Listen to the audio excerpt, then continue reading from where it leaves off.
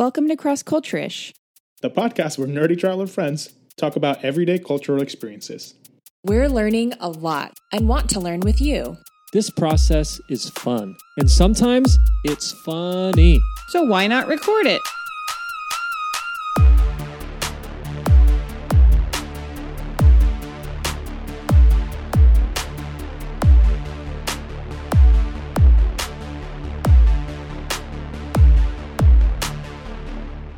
Welcome again to Cross Culture-ish. We are back exploring together what happens when cultures clash. I'm Marcos, and I will be your host this time. The rest of La Ganga is here joining me today. Everyone say hello. How are you doing? Lauren? Hello. Aaliyah?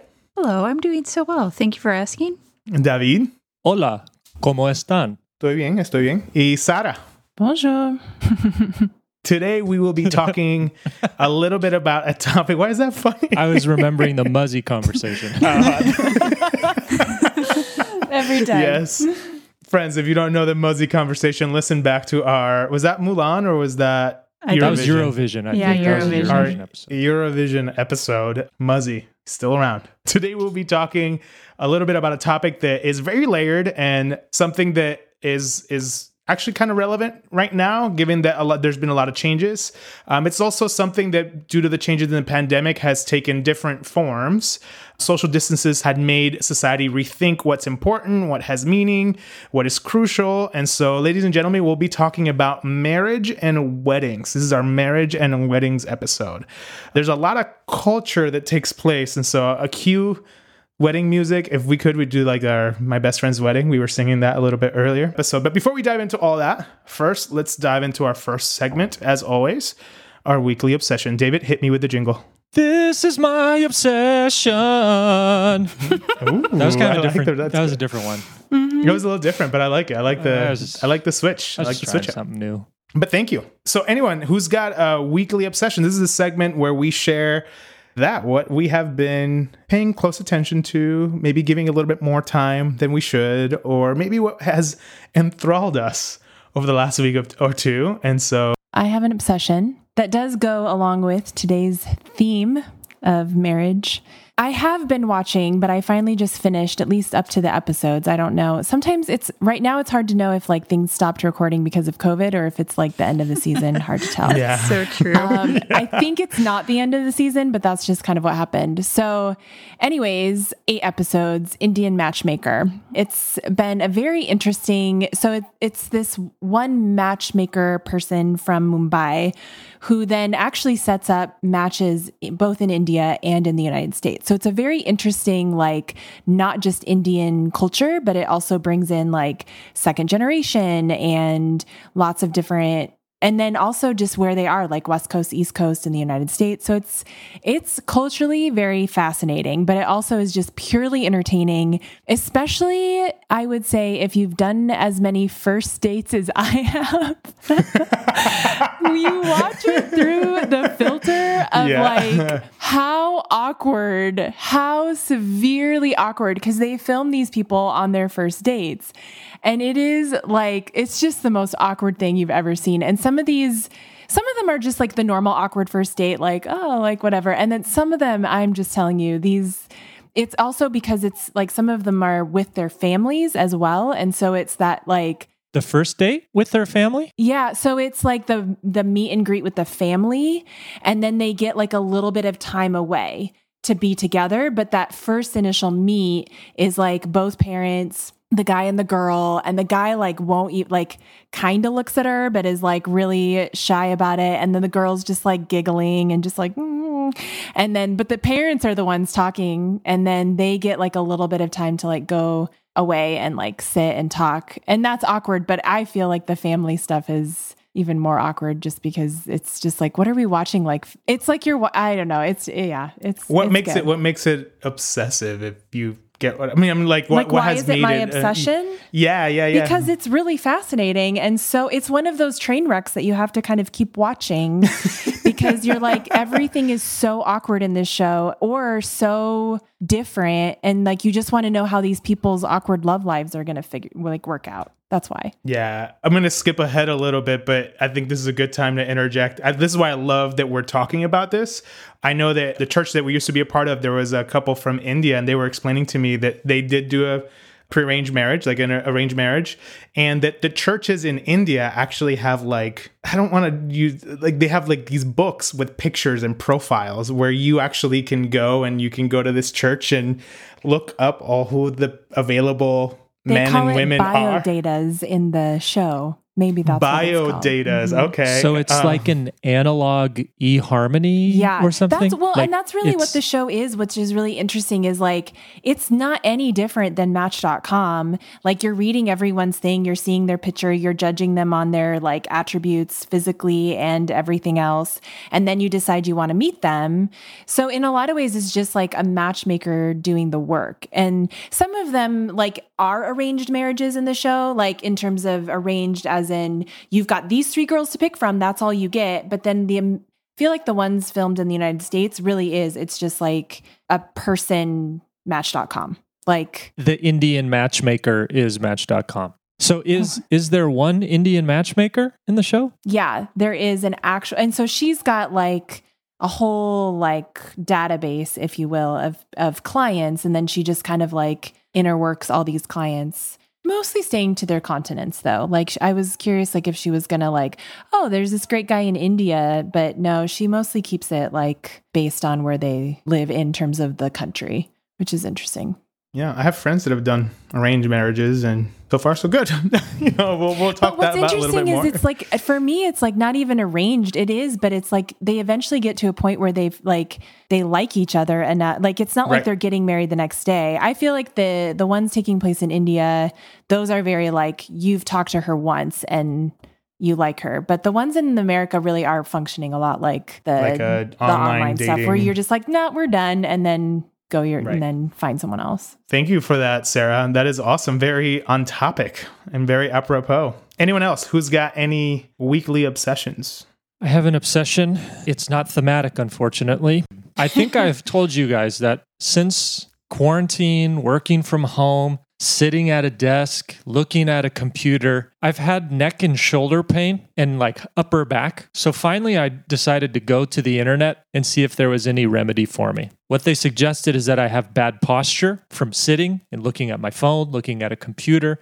My head is over my shoulders. I'm bent over. And so the recommendation is to develop a better posture and the muscles required to strengthen the muscles to maintain a better posture. So my obsession is something called wall angels, not to be confused with decorative holiday Christmas time angels that you put on top of a tree, or snow angels that one might make in the white snow of the ground in wintertime, or sand angels on the beach if you don't get to snow. This is an exercise to strengthen your posture, and I didn't want to tell you all too soon. So it's actually been going on for almost a month now. I've been doing wall angels almost every day. 3 sets of 10, so 30 wall angels. And I have to say that my upper neck and upper back and shoulder pain has minimized. It's really helped. So I just want to pass that along to anyone who's suffering maybe the work from home, neck, shoulder, upper back, stress, strain, knots. Like I was getting really bad knots in my shoulder. So I went to YouTube and I just started searching.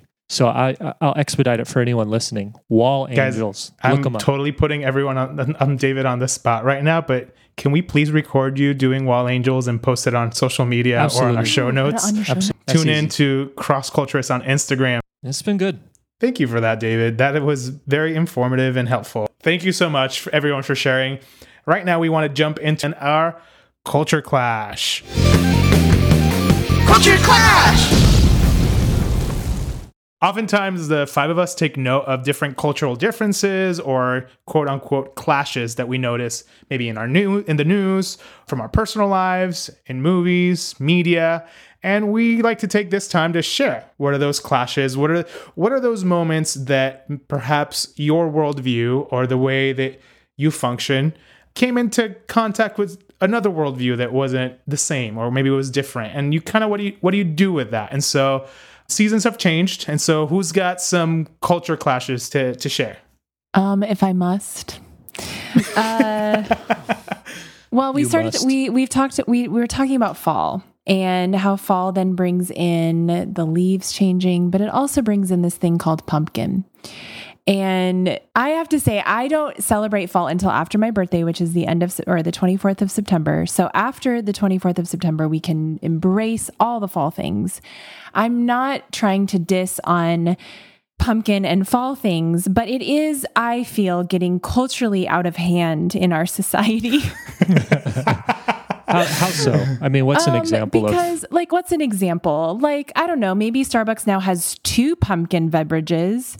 I would say when you walk into Trader Joe's, everything is pumpkin, from the waffles to the syrup to whatever it is, it's pumpkin. Pumpkin spice vodka was recently found. So I don't know. It just I feel like it's getting a little bit obsessive. That's all. I don't dislike pumpkin. I just find it to be really a cultural, crazy phenomenon that happens every single year. But I feel like every year it gets just a little bit worse. Growing up in a different place, we don't have those orange pumpkins. And I always ask Lauren, I think I ask her every year, it's what do you actually use pumpkin for? Do you eat it? Decoration. But I will say too, also, I have seen how the pumpkinness has moved into different countries, even when different countries have not necessarily, they don't do the pumpkin thing. But some of it is Starbucks' fault, of course. PSL squad. Yeah. Okay. But it's weird. No, I'm not it's part just of it. I'm such just an saying, American there's that thing. crew. I really do feel like it's a very American thing. A friend this week introduced me to the pumpkin sweet cream cold brew. And I have to say, I know good. we already are done with our weekly obsession really segment, but I loved it so much that I'm not I don't usually buy coffee. I'm not a big fan of Starbucks. I would prefer to support a local coffee shop, blah, blah, blah. I went twice in 1 week because I was I have to have more of this. Then I went for a third time and got the Trenta or whatever, the 30 my gosh, ounce. Aaliyah. What's Trenta? It's the 30 It's ounce bigger than size. Spanish for venti. 30, Marcos? That's Spanish for 30. Yeah, it's yes, 30. gigantic. Yeah, sorry. Yeah, it's a gigantic coffee that is not good for your heart and is probably so much sugar. Well, at that point, I was I just need to learn how to make this at home to save myself money. Smart. And so I did. And so I've now been making it at home. I'm totally obsessed. And it's delightful pumpkin coffee drink. Is it the same? Does it taste the same? I'm perfecting the recipe. Okay. So by the time I come visit you, it'll be perfect. Oh, I mean, it's good. I'll add my good, recipe actually. to the show notes. It's pretty tasty if I do say so myself. I adapted it. The most recent try. Do you want to tell them my secret ingredient? Why don't you, David? Because it's your secret to tell. 2 tablespoons of maple syrup. Oh. It really adds that fall flavor. But speaking of fall flavor, that for me is a culture clash in and of itself. Fall as a season, right? Growing up in Puerto Rico, you just have kind of 2 seasons, the summer and then not summer, right? That's basically it. And so the idea of companies and corporations are doing a good job in some ways of packaging that fall feeling, and that's completely foreign to me. The idea of picking pumpkins and going apple picking and trying pumpkin flavored stuff. That's something that I never grew up with. I never grew up with seeing the leaves change either. So that was always something really different that for me every year, even though I've been living in the Northeast for several years, I just went up to upstate New York in the Catskills and it's beautiful. Saw the fall foliage. It was amazing. But for me, it's something that I didn't grow up with. And so the fact that it's a thing always throws me off guard. I'm just going to ask you all as people, especially the people who grew up in the Northeast, because I don't think you have apple picking in California, right? Sure we do. Oh, you do? We're not barbarians. My gosh, what do you think we They are? have all year round picking. I thought that was a Northeast thing. Do you know how much fruit is grown in California? True story. Apples? Yeah. Well, I don't know apple how many picking- apples grow, though, because that does need a slightly different. Well, but to be climate. fair, I've never been apple picking in California. So, I mean, we have it, but I haven't done it. Our friends just opened up a farm in New Jersey that we went in, and then they have hashtag Orchardside Farms. Check them out. They're great in New Jersey. And they have a pumpkin patch. And it's the first time ever in my life. Did you pick a pumpkin? I picked a pumpkin. How was that for you? Was it a culture clash? It was because, it was great to see Matt and Steph and everyone. And that's really why we went, because we wanted to see our friends and support. But guys, I don't get it. Like you're like, why am I? There's not much to get. You just like see a pumpkin that you like and you pick it and you take it home and you carve it. Christmas tree. You get to bring it home and enjoy it. Yeah, he's like, what are we going to do there? And I'm like, you go and you pick a pumpkin and maybe you go to like the farm stand and then you come home. Like it can be as long or as short as you would like. And he was like, but that's it? And I said, that is it. It's more for the experience. Same thing with the Christmas tree. What kind of experience? It's the same experience I have at the grocery store. Because you can actually eat this one. Or sometimes they sell like apple cider or like different things.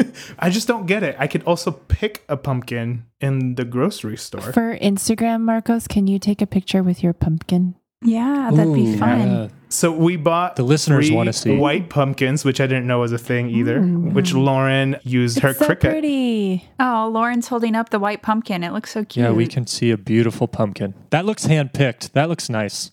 This one is rotting already. This one is... Oh, did you write on those, Lauren? They Lauren, grew with those letters on them? It says Hello Fall. She did it in her hand lettering. That one's kind of getting soft already, though. But anywho. We'll share. Anyways, that's a culture clash for me. I'm not bashing it.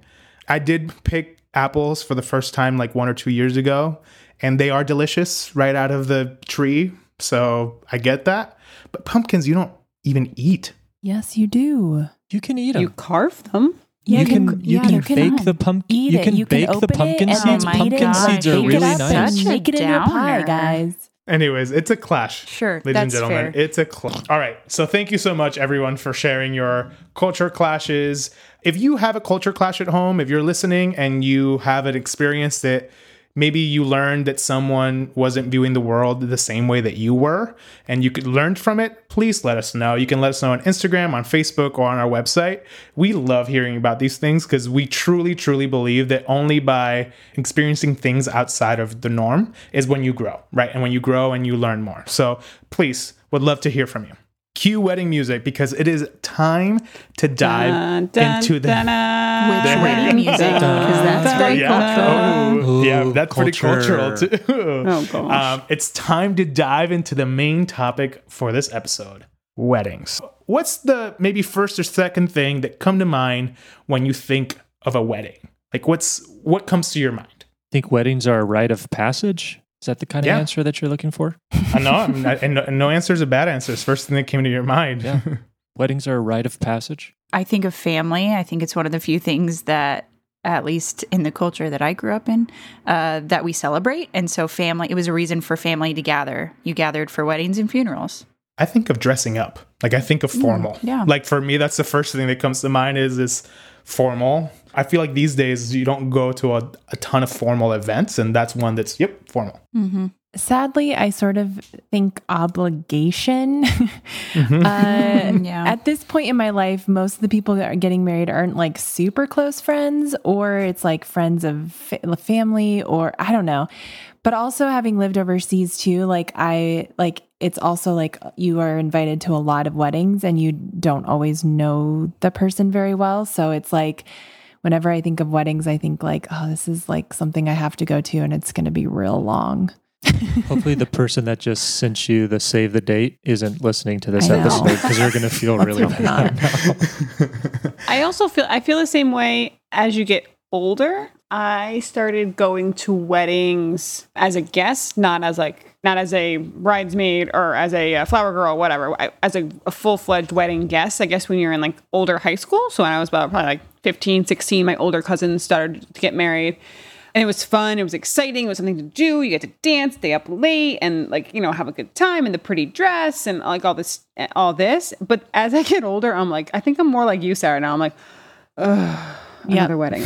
That's how I feel. Fun, but they're more work for me now. I think to all our single friends, we would still love to go to your wedding. Absolutely. And I really have enjoyed the weddings I've been to.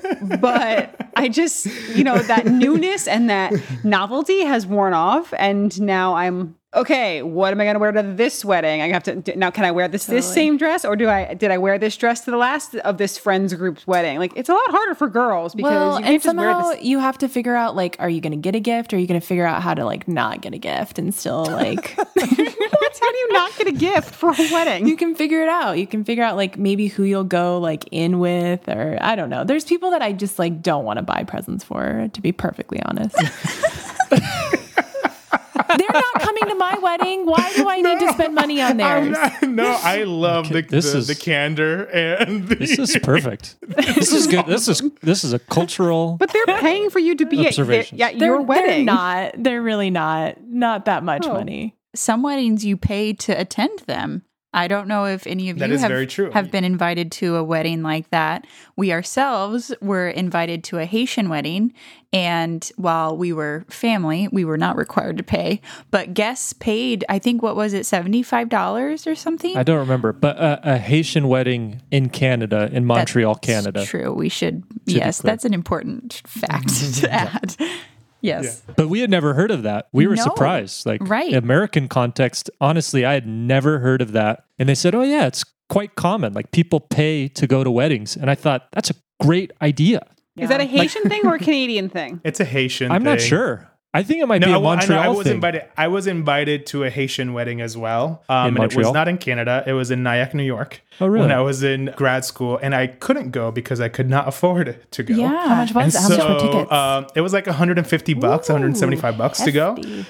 Northeast weddings are expensive, and we can get to that too. And I knew the person, and it was great and all. I just didn't know them enough and didn't really have the money to be able to, and it was no offense. Like, there was no offense. I was like, I just couldn't go. And I just didn't. And talking with our friends about it, they had said, oh yeah, we pay X number of dollars to attend our friends' weddings. And like this, it's what you do. And so it's expected. They'll pay to come to ours. Yeah. Yeah. So that was really fascinating. But I mean, it was like a full meal and an open bar. And it's, The big party is fun. Do you still have to get them a gift? I think so. I think that's, I think that's Sarah, the best way to do it. That's your worst nightmare. Pay for entry and you got to give a gift. I'm not going. Well, I know that in a lot of, at least some of the weddings that I've been a part of, where I've been in the wedding party, but the culture, there was a Chinese wedding. I've been to a couple. There is an expectation to give money too. Like, there's an expectation to like, you don't pay to go to the wedding, but there is an expectation to give a monetary gift, to give which are the best gifts for weddings, in my opinion. Just like, I think, money. I'm not going to get into it, but money is a great gift. Well, Aaliyah and I got married relatively young. I was 25, she was 21. And our favorite gift was cash. I mean, we got great gifts, but it really just was impressive in a very endearing way that people generously gave us money to get started as newlyweds. And so now that's kind of what we give. We always give money. We just like put cash in an envelope because like what we felt when we got it was we can do whatever we want with this. And that was some of the fun of it. So that's always what we do now. We're like, just do whatever you want with it. I'm not going shopping around and printing off registries and seeing if somebody else has already bought it and like, good night. I'm going to the part of the ATM experience, I guess, right? Maybe you're lucky if I buy a wedding card. If not, I just find a blank card and write, love ya, love the Nishes, and then put your money in it. Like, but it's funny because everything that we have mentioned so far, the fact that there are rites of passage, the fact that there's these obligations, the fact that there is you think about dressing up a particular way, even though that there's weddings that outside of the norm where it might be shorts or it might be whatever, all that is a reflection of how cultural weddings are. I know that for our wedding, the expectation in Puerto Rico of a wedding on the beach and the expectation of New Jerseyans of a wedding on the beach, we knew from the get-go is going to be very different. Like I remember telling Lauren, I was like, no, like I don't care that it's 90 degrees outside. Like, people need to dress up because it's a show of respect. And it wasn't like you needed to wear like a tuxedo or like a suit or anything like that. But there were family members that would be totally okay that because they were at the beach to wear shorts, flip-flops, and a short sleeve button down. I was like, nope, like they won't let you in the hotel lobby that way. Like, it's just not a thing. And so I know that we had to kind of set some expectations a little bit with family, because we didn't want anyone to be not allowed in because of what they were wearing either. And so there's cultural layers. I think there is an aspect, if you think about cross-cultural weddings, where like if the bride is of one culture and the groom is of another, like those types of dynamics of how do you mix the celebration of what it means to you and what it means to the other, and then family dynamics that go into that of who makes decisions about what cultural practices you include or leave out. I know that even friends will have different ceremonies altogether because there's just not a way to blend them. So I think that's an interesting dynamic to think about. And I mean, we experienced it on a very small level in our own wedding, but just that, what if your family doesn't approve of this meshing of cultures, and what does that look like? And I think something that's also closely associated with weddings are people's religious background, their faith, because weddings really do have a different tone, where there's a lot of tone in one's wedding given their religious background, and if that's something that's integrated and included into the wedding ceremony.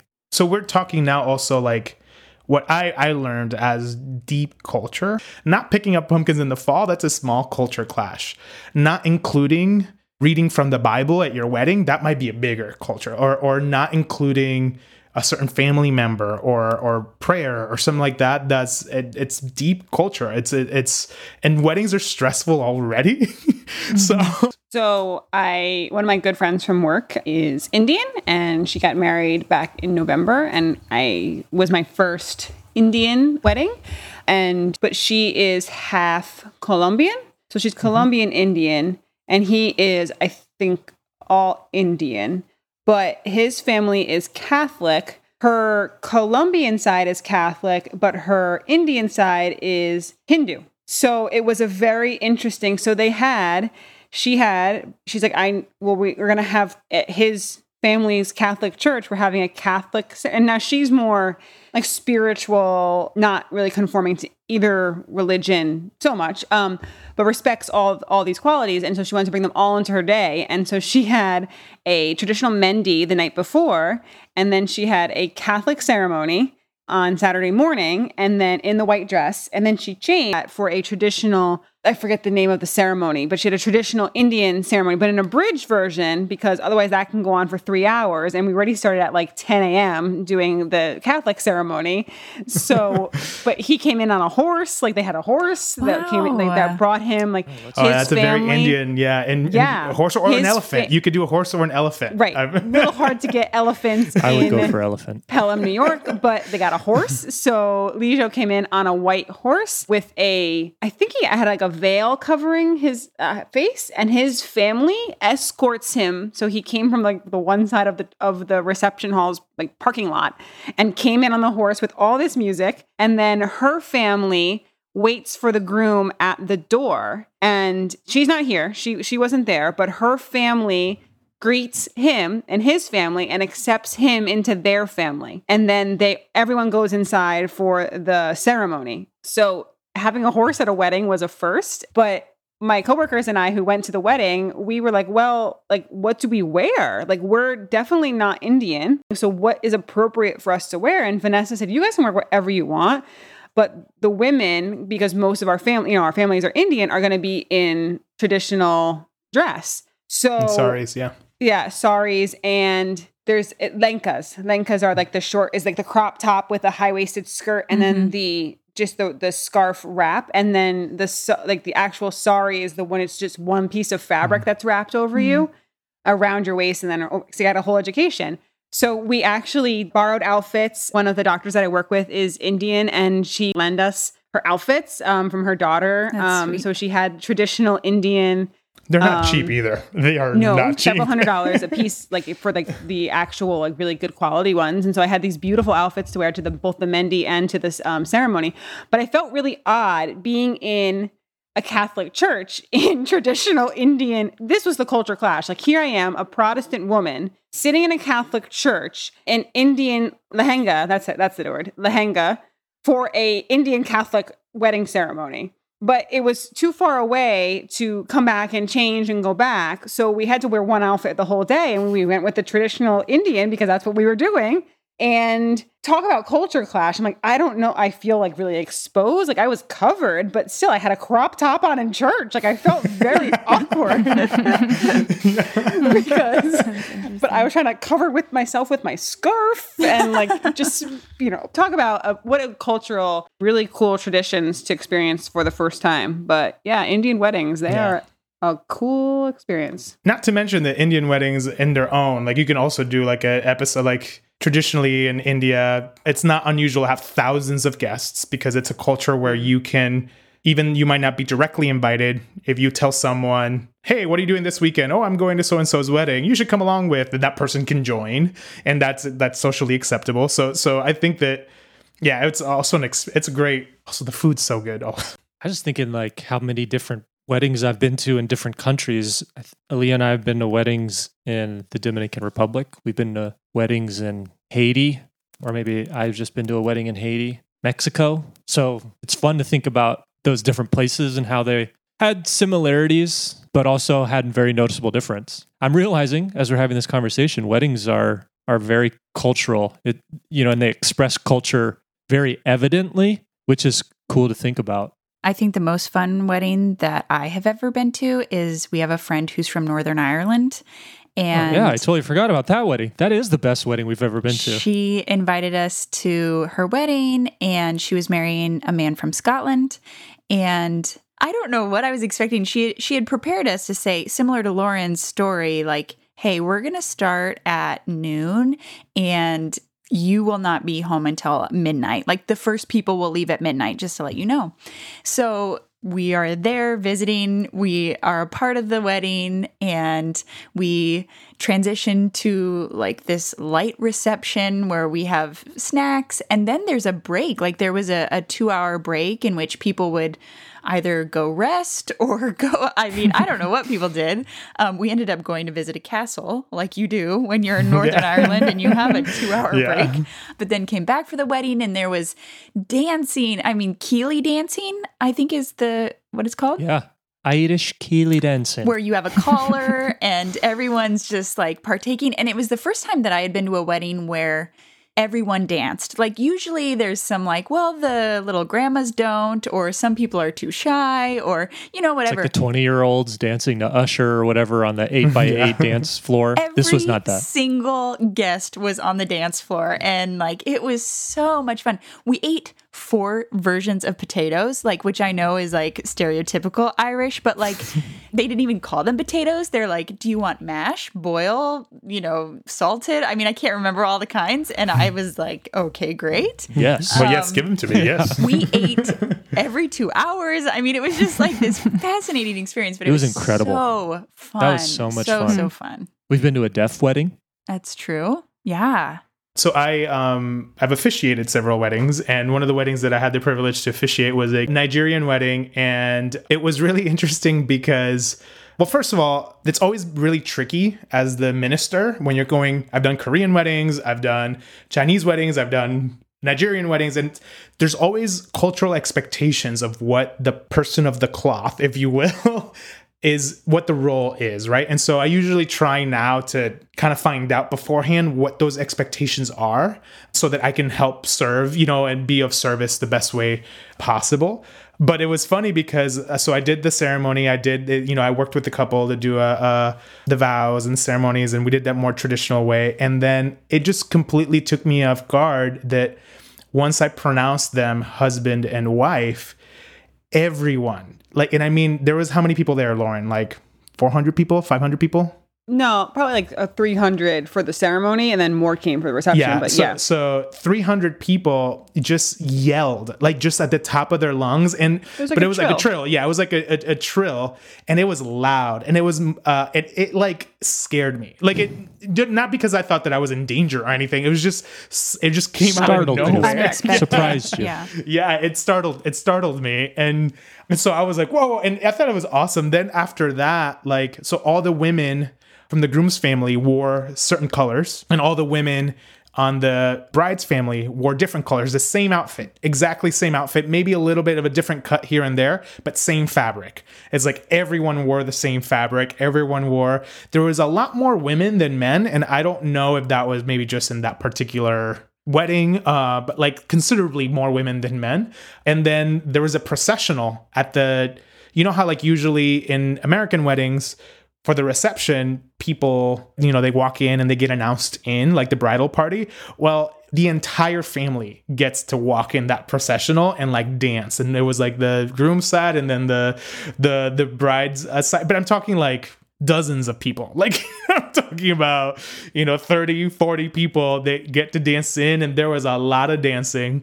And the last thing I think there was a big awesome that I benefited Culture Clash is they did it at a venue where they didn't allow outside food to come in. And there was so much pressure from the family on like, what do you mean you're not going to have Nigerian food? So that like they ended up kind of sneaking in an entire different course meal as like the cocktail hour because there was this disconnect that's like, well, it's not a wedding unless you have this type of food because we categorize in our culture what needs to happen in order for there to be a wedding.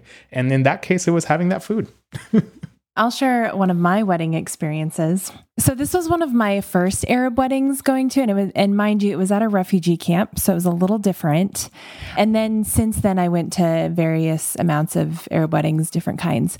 But the culture clash that occurred, it still is like one of the most hilarious memories I have. So we get to this building and every wedding, in most weddings in the Middle East, especially if they are Muslim in nature, the women and the men are they're separate. So as a woman, I would just go to the woman tent, the woman building, the woman room, whatever it is. I literally have no idea what happens on the other side. So most of what I've heard from the men that I know that have gone to men's side weddings have said that it's just like they literally just sit there. But the women's side weddings are like the most fun. Like that's when they do all the dancing. They probably solidly dance and eat for like 2 hours until only the groom comes in, or sometimes the men of the family.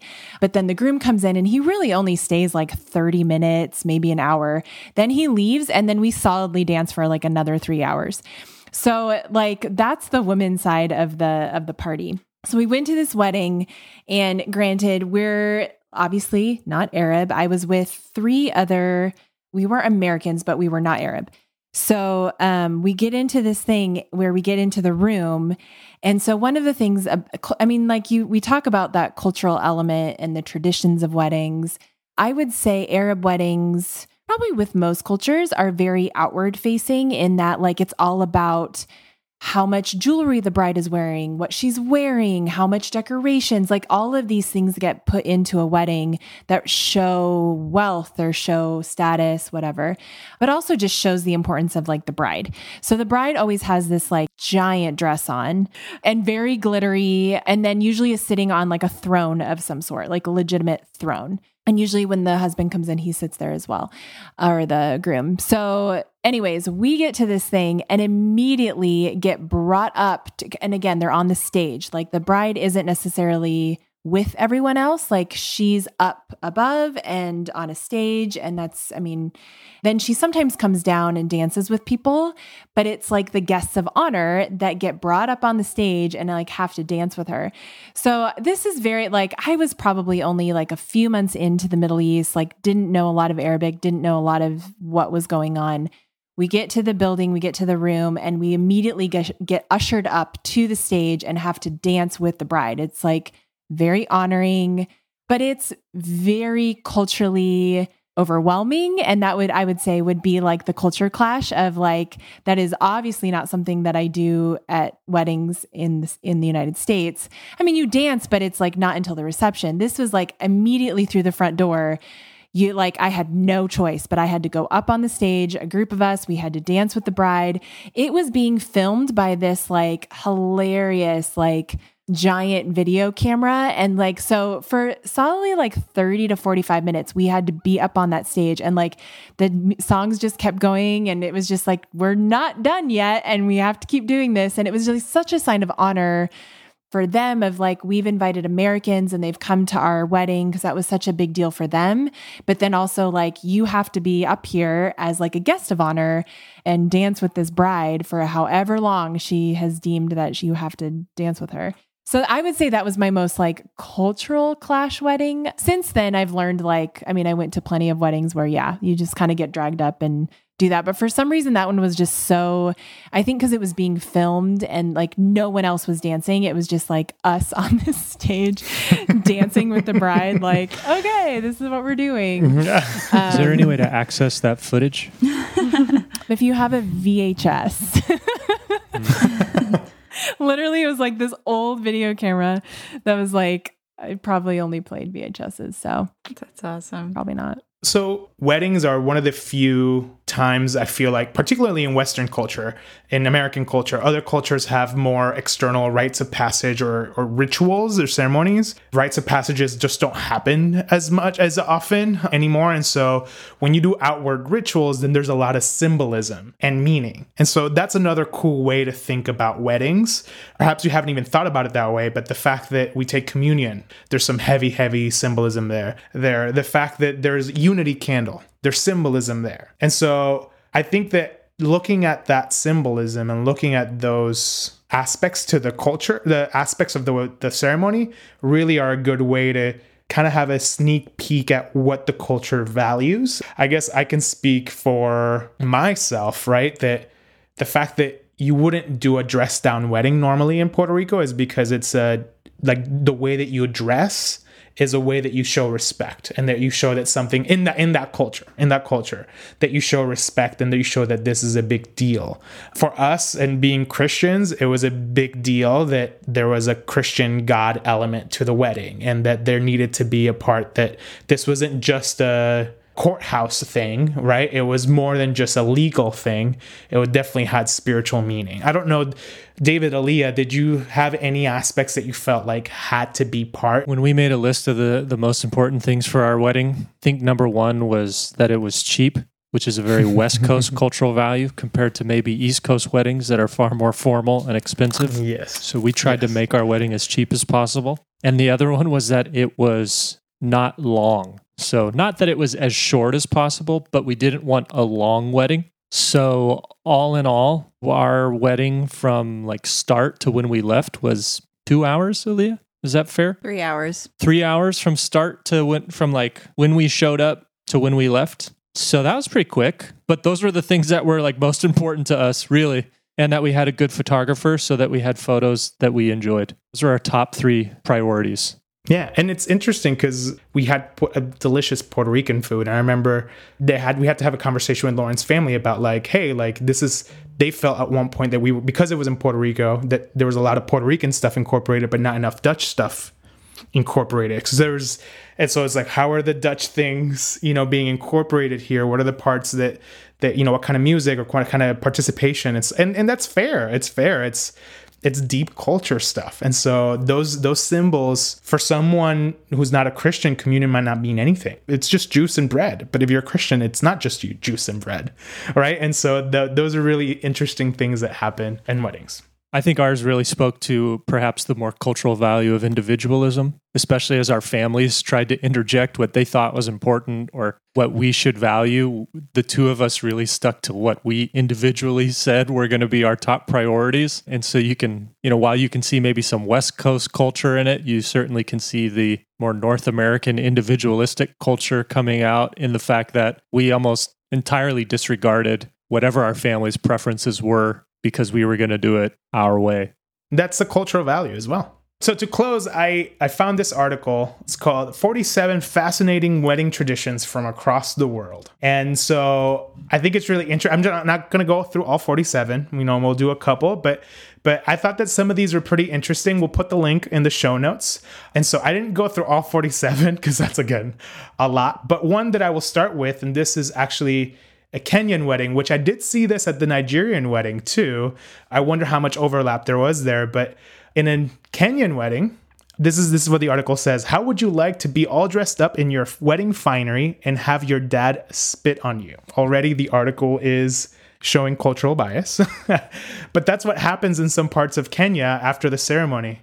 When a Maasai bride leaves with her husband, the purpose is not to tempt fate by being too supportive of the newlyweds. And I don't know if it was the same meaning, but I remember, Lauren, when we were at the Nigerian wedding, some people, they weren't like actually spitting, but they would get close to the couple and go kind of a la My Big Fat Greek Wedding, where they did this spitting. And that was and again, for us was like, wait, are they actually spitting? So anyways, have you guys seen anything like that?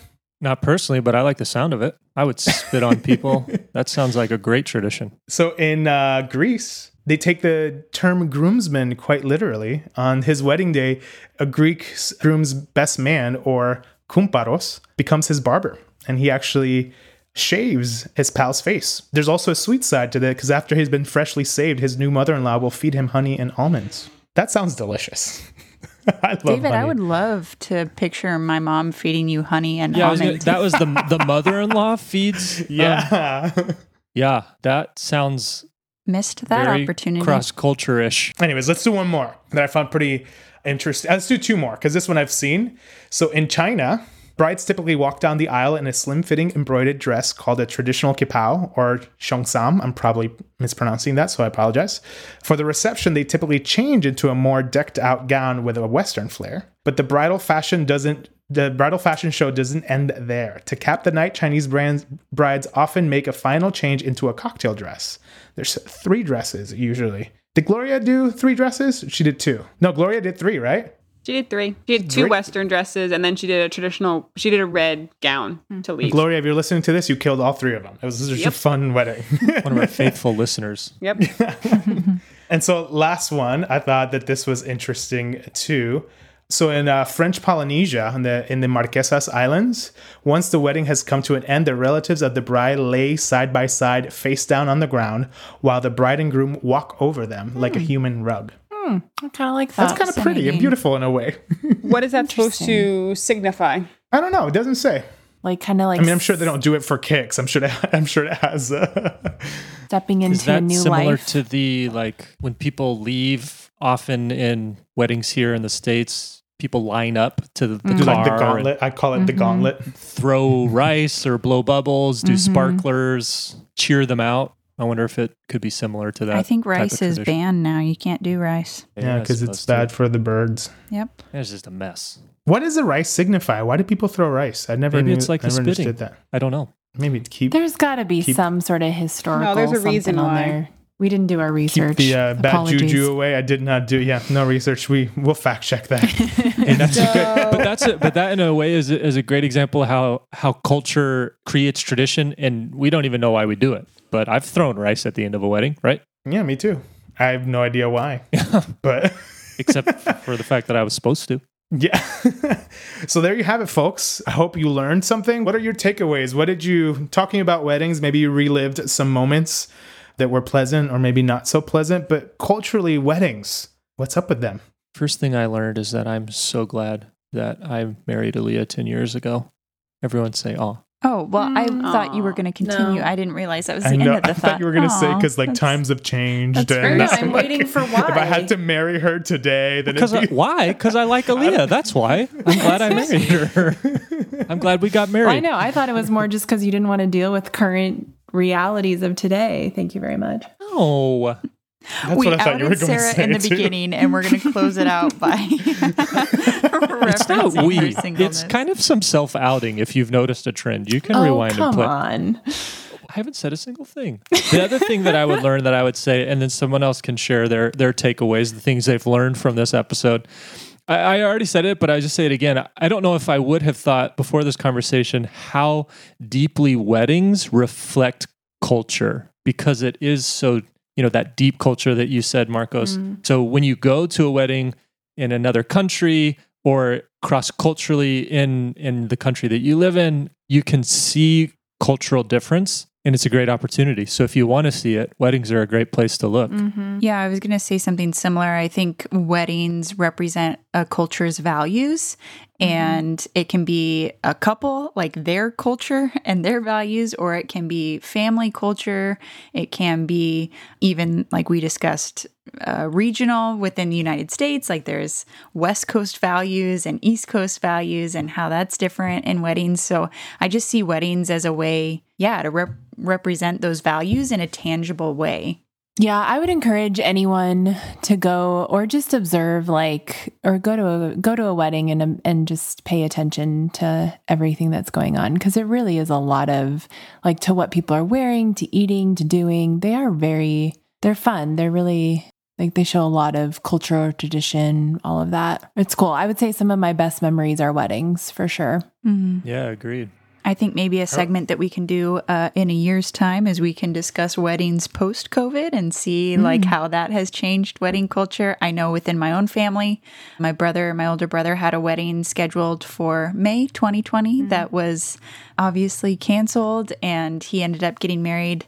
He and his wife got married in their backyard in a sweet little ceremony, but I think that's a interesting thing to think of how pandemic could change the culture of weddings and what that will look like in the future. For me, it's a reminder that weddings, as David, you said, as a rites of passage, it means that something changes, right? After that ceremony, after that day or myriad of days or whatever it is, something changes, right? And I think a lot of times in the West, try and minimize or try to homogenize culture in a way and try to say, no, this is the new standard of things. And weddings are a reminder that we come from different places and come from different values. And that is beautiful. And that it's a very human thing to grow up and transition, but how that is expressed and what that looks like and the symbolism behind it is different.